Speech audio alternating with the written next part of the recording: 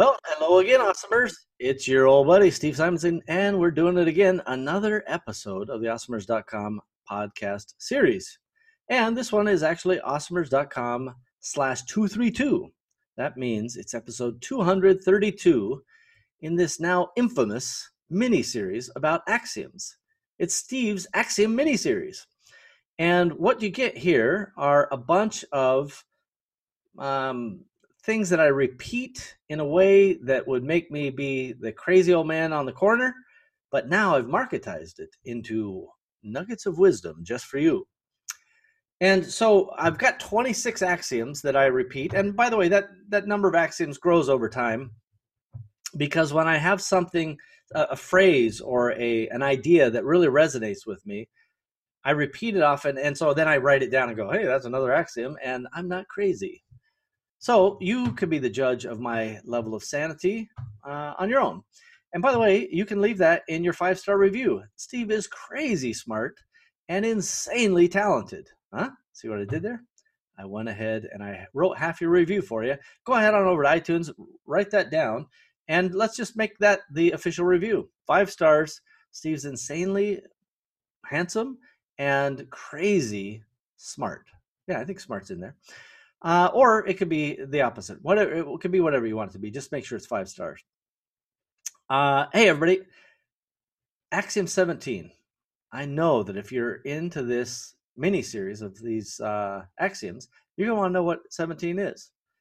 Now, if you've cheated and did where I went through a whole kind of episode of my axioms and didn't break that down, I'm kind of doing a fresh recording, all fresh material for you. Even if I use the same axioms and sometimes the same stories, this is going to be Axiom 17. So that was a pretty poor lead-in. Let me say it like this. This is going to be Axiom 17. Now you're more interested because it's the intonation. And this was what classic. This one was given to me by my daughter when she was 5 years old, coming home from kindergarten. And she said, you get what you get and you don't throw a fit. Right? My little 5-year-old at the time, she's now not 5, and I can tell you that she's just as smart now as she was then. And the truth is, you get what you get and you don't throw a fit. Now, this is a really, really important kind of go with the flow mentality. And the way that obviously kindergarten teachers are telling their kids, you get what you get, you don't throw a fit, right? And it kind of rhymes, and kids are like, well, it rhymes, so it must be true. And it kind of the technical legal structure, that means I can't throw a fit, and I got what I got. So what are you going to do, right? And for a 5-year-old, that may be, like just a checkmate move for a 5-year-old. But you're more likely an adult, and perhaps you even own a business, and I'm giving you a kindergarten level axiom. But here's why it's important. I think it's so important for you as an individual to really live that get what you get, you don't throw a fit. Now, it doesn't mean you're not trying to engineer the best outcome, and it also doesn't mean you're not able to gosh, I really wish we would have accomplished that objective, or we missed that train, or this flight's delayed, I'm not thrilled, but it doesn't help you to throw the fit. And especially the most easy kind of analogy or thought process I can give you here is if you're traveling, right? And I've traveled a lot, many, I don't know if I'm quite at 1,000,000 miles, but I've traveled many, many miles, cruises, flights, driving, I've traveled more than once, maybe even twice. And the number one thing when I'm in an airport or, setting up for a travel day is I get what I get and I don't throw a fit, right? I'm not going to go argue about a flight being canceled or the equipment changed and now my seat's different, or I'm just not going to get into wasteful, silly, and ultimately kind of pointless exchanges with people just because I'm mad or sad or angry about the outcome, right? It's like, as in all things, right? If the juice ain't worth the squeeze, right, to quote another axiom, then just roll with the punches, baby. just roll with it, right? You got no reason to dig your heels in and start yelling at a gate agent because you can't get what you want. The gate agent is not trying to not give you what you want. The gate agent is most often just trying to do their job. And yes, for those of you who are jumping up and down in your car or, throwing, something at the speaker, I know there's some idiots. There's more than one idiot. I've dealt with people at the Avis car counter. Their slogan at the time was "We try harder." And let me just tell you, they didn't try at all. Okay.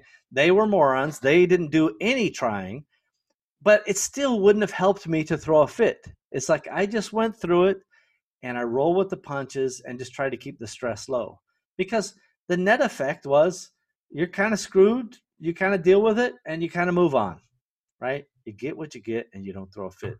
There are all kinds of lessons beyond travel for this, right? But in travel, it's actually paid off. I'll give you another travel example. So I'm in, I think, Richmond, Virginia somewhere, and I'm trying to move up a flight. And I see that there's another flight to Seattle or wherever I was going.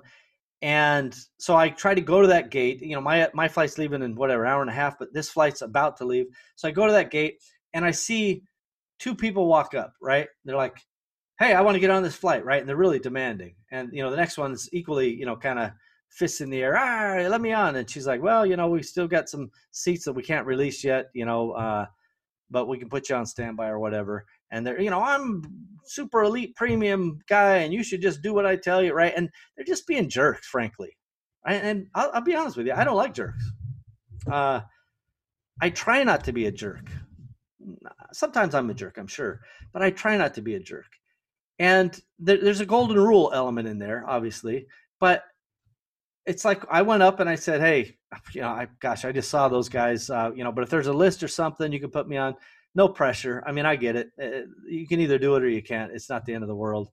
And I was just polite and I was nice and I was just kind of jokey with her. I'm like, "Hey, I'm sure that was fun, right?" And I'm like, I don't know, people are dumb, right? And and she understood that I saw that she was getting abused for no good reason. There's no outcome that was ever going to be to her benefit there.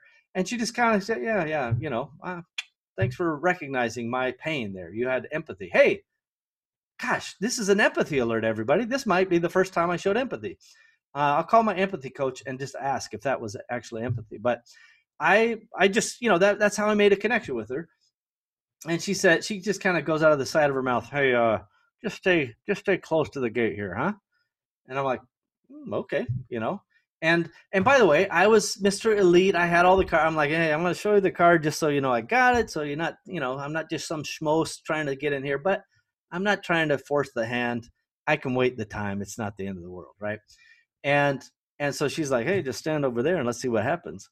And within 30 seconds, those other guys were out pouting somewhere. She was like, just hop on. Here's your seat assignment. Hop on. She closed the door right behind me, out of spite, probably, for those two ding dongs that were mean to her. Now, I didn't count how many seats were left on it, but I know for certain the reason I got that seat was because I wasn't an a-hole, right?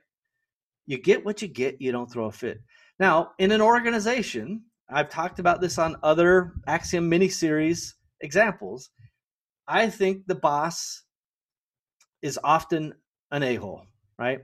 Don't be that guy or gal. Don't be an a-hole to your people. Why be mean? Like it's so rare for me to yell at the office. And I'm talking about decades. And you may be able to count them on, one hand, maybe two hands, over the course of 30 plus years. I've had a situation or two.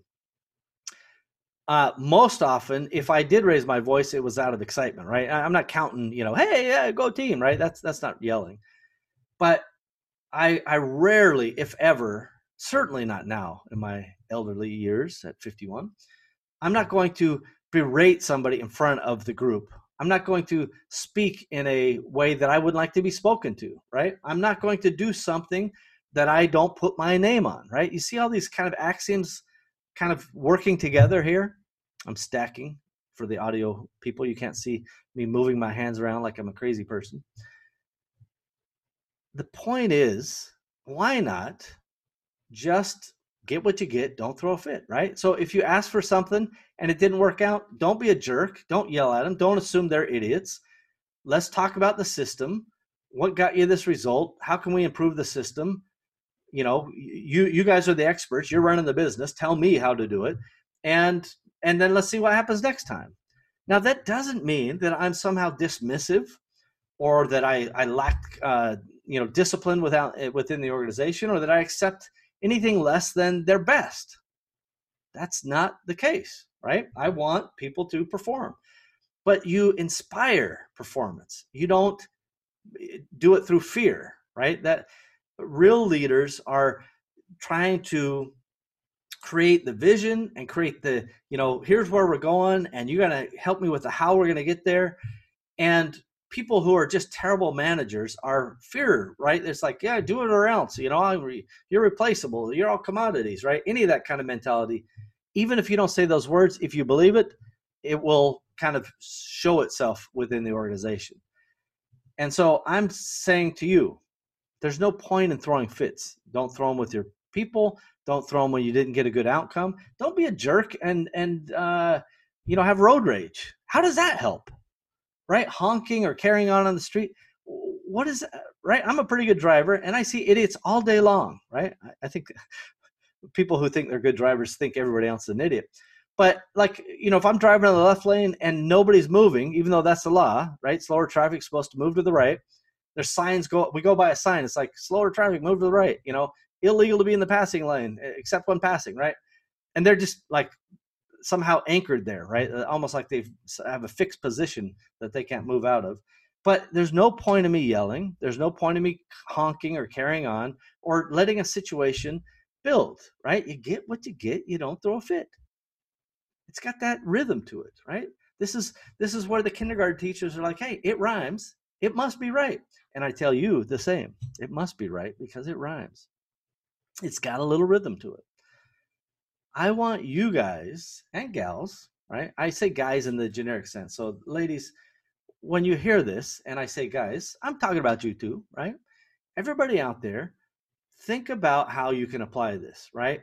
Are there times you're losing your temper? Are there times you're letting stress get the better of you? Are there times that you've treated others the way you wouldn't like to be treated, right? Hey, by the way, make amends on those, right? There's been a couple times where, in fact, in the last 3 months, I lost my cool with one of my people. And I could give you all my justifications and all my rationale for why. But the truth is, I apologized to him.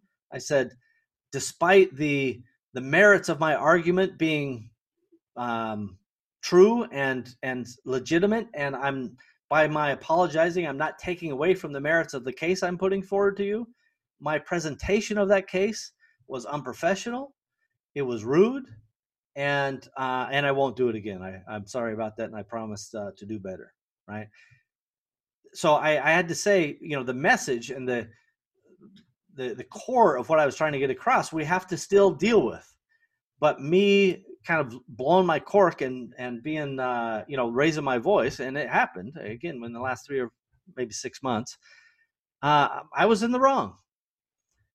I should have, looked at Axiom 17 a little closer and remembered, you get what you get and you don't throw a fit. Now, again, that is not a passive, oh, well, they sucked, and so that's the way it is, or the results sucked, or the system broke, or right? It doesn't mean you're satisfied with, poor results, right? All I'm trying to say is whatever you got, the resolution to that is not you losing your mind or throwing a fit, right? Once you got that result, don't throw the fit. Now resolve and engineer how you resolve the situation without being a jerk. Don't be an a-hole. We have a no a-hole rule. There are companies, I know really some extraordinarily smart people that have proven results, but they're jerks to the other people around them. They're a kiss up, kick down kind of person, which means they're fine to me because I'm up, right? They kiss up, but they kick down. And that means everybody in the organization hates them. And I can never let them come into the organization, despite their talent, despite their capability, because that no a-hole rule is far more important than letting the the bad, kind of rotten egg get in there and rotten apple spoil the bunch, right? You can't let that happen. So think of Axiom 17. It's for you. It's for your people, and it reminds us to stay professional, and that we're all just trying to do a job. We all just want to do our best. We all want to succeed, and even when we don't measure up, that doesn't mean that we have license to lose our minds and treat people in ways. I've seen a series of texts from an entrepreneur that I had great respect for, and it was just so hard to read, because it's like, none of this is constructive. None of this will help solve the matter. Not a bit of this is going to be useful. It's all just kind of like the steam valve blowing off, loud noise and hot air. Just not helpful. So don't forget Axiom 17, everybody. You get what you get, and you don't throw a fit. It's fun to say, huh? That is, again, thanks to my sweet little daughter. She was 5 years old at the time she laid that one on me, and I thought it was an absolute golden nugget then, and I believe it today, and lo, these many years later. Episode 232, everybody. That's what's just happened right here. So if you're driving by this and it looks like there's some sort of kerfuffle happening, it's awesomers.com/232. You can see what happened here, and you can go back and watch the tapes. That's right, tapes. Look that up, kids. And you can see exactly what went down here in this episode. We're in the Axiom mini-series, only a few to go, so don't miss a one. And don't forget to subscribe, share, save, and blah, blah, blah. Do all the things I beg you to do. Thank you. Bye-bye.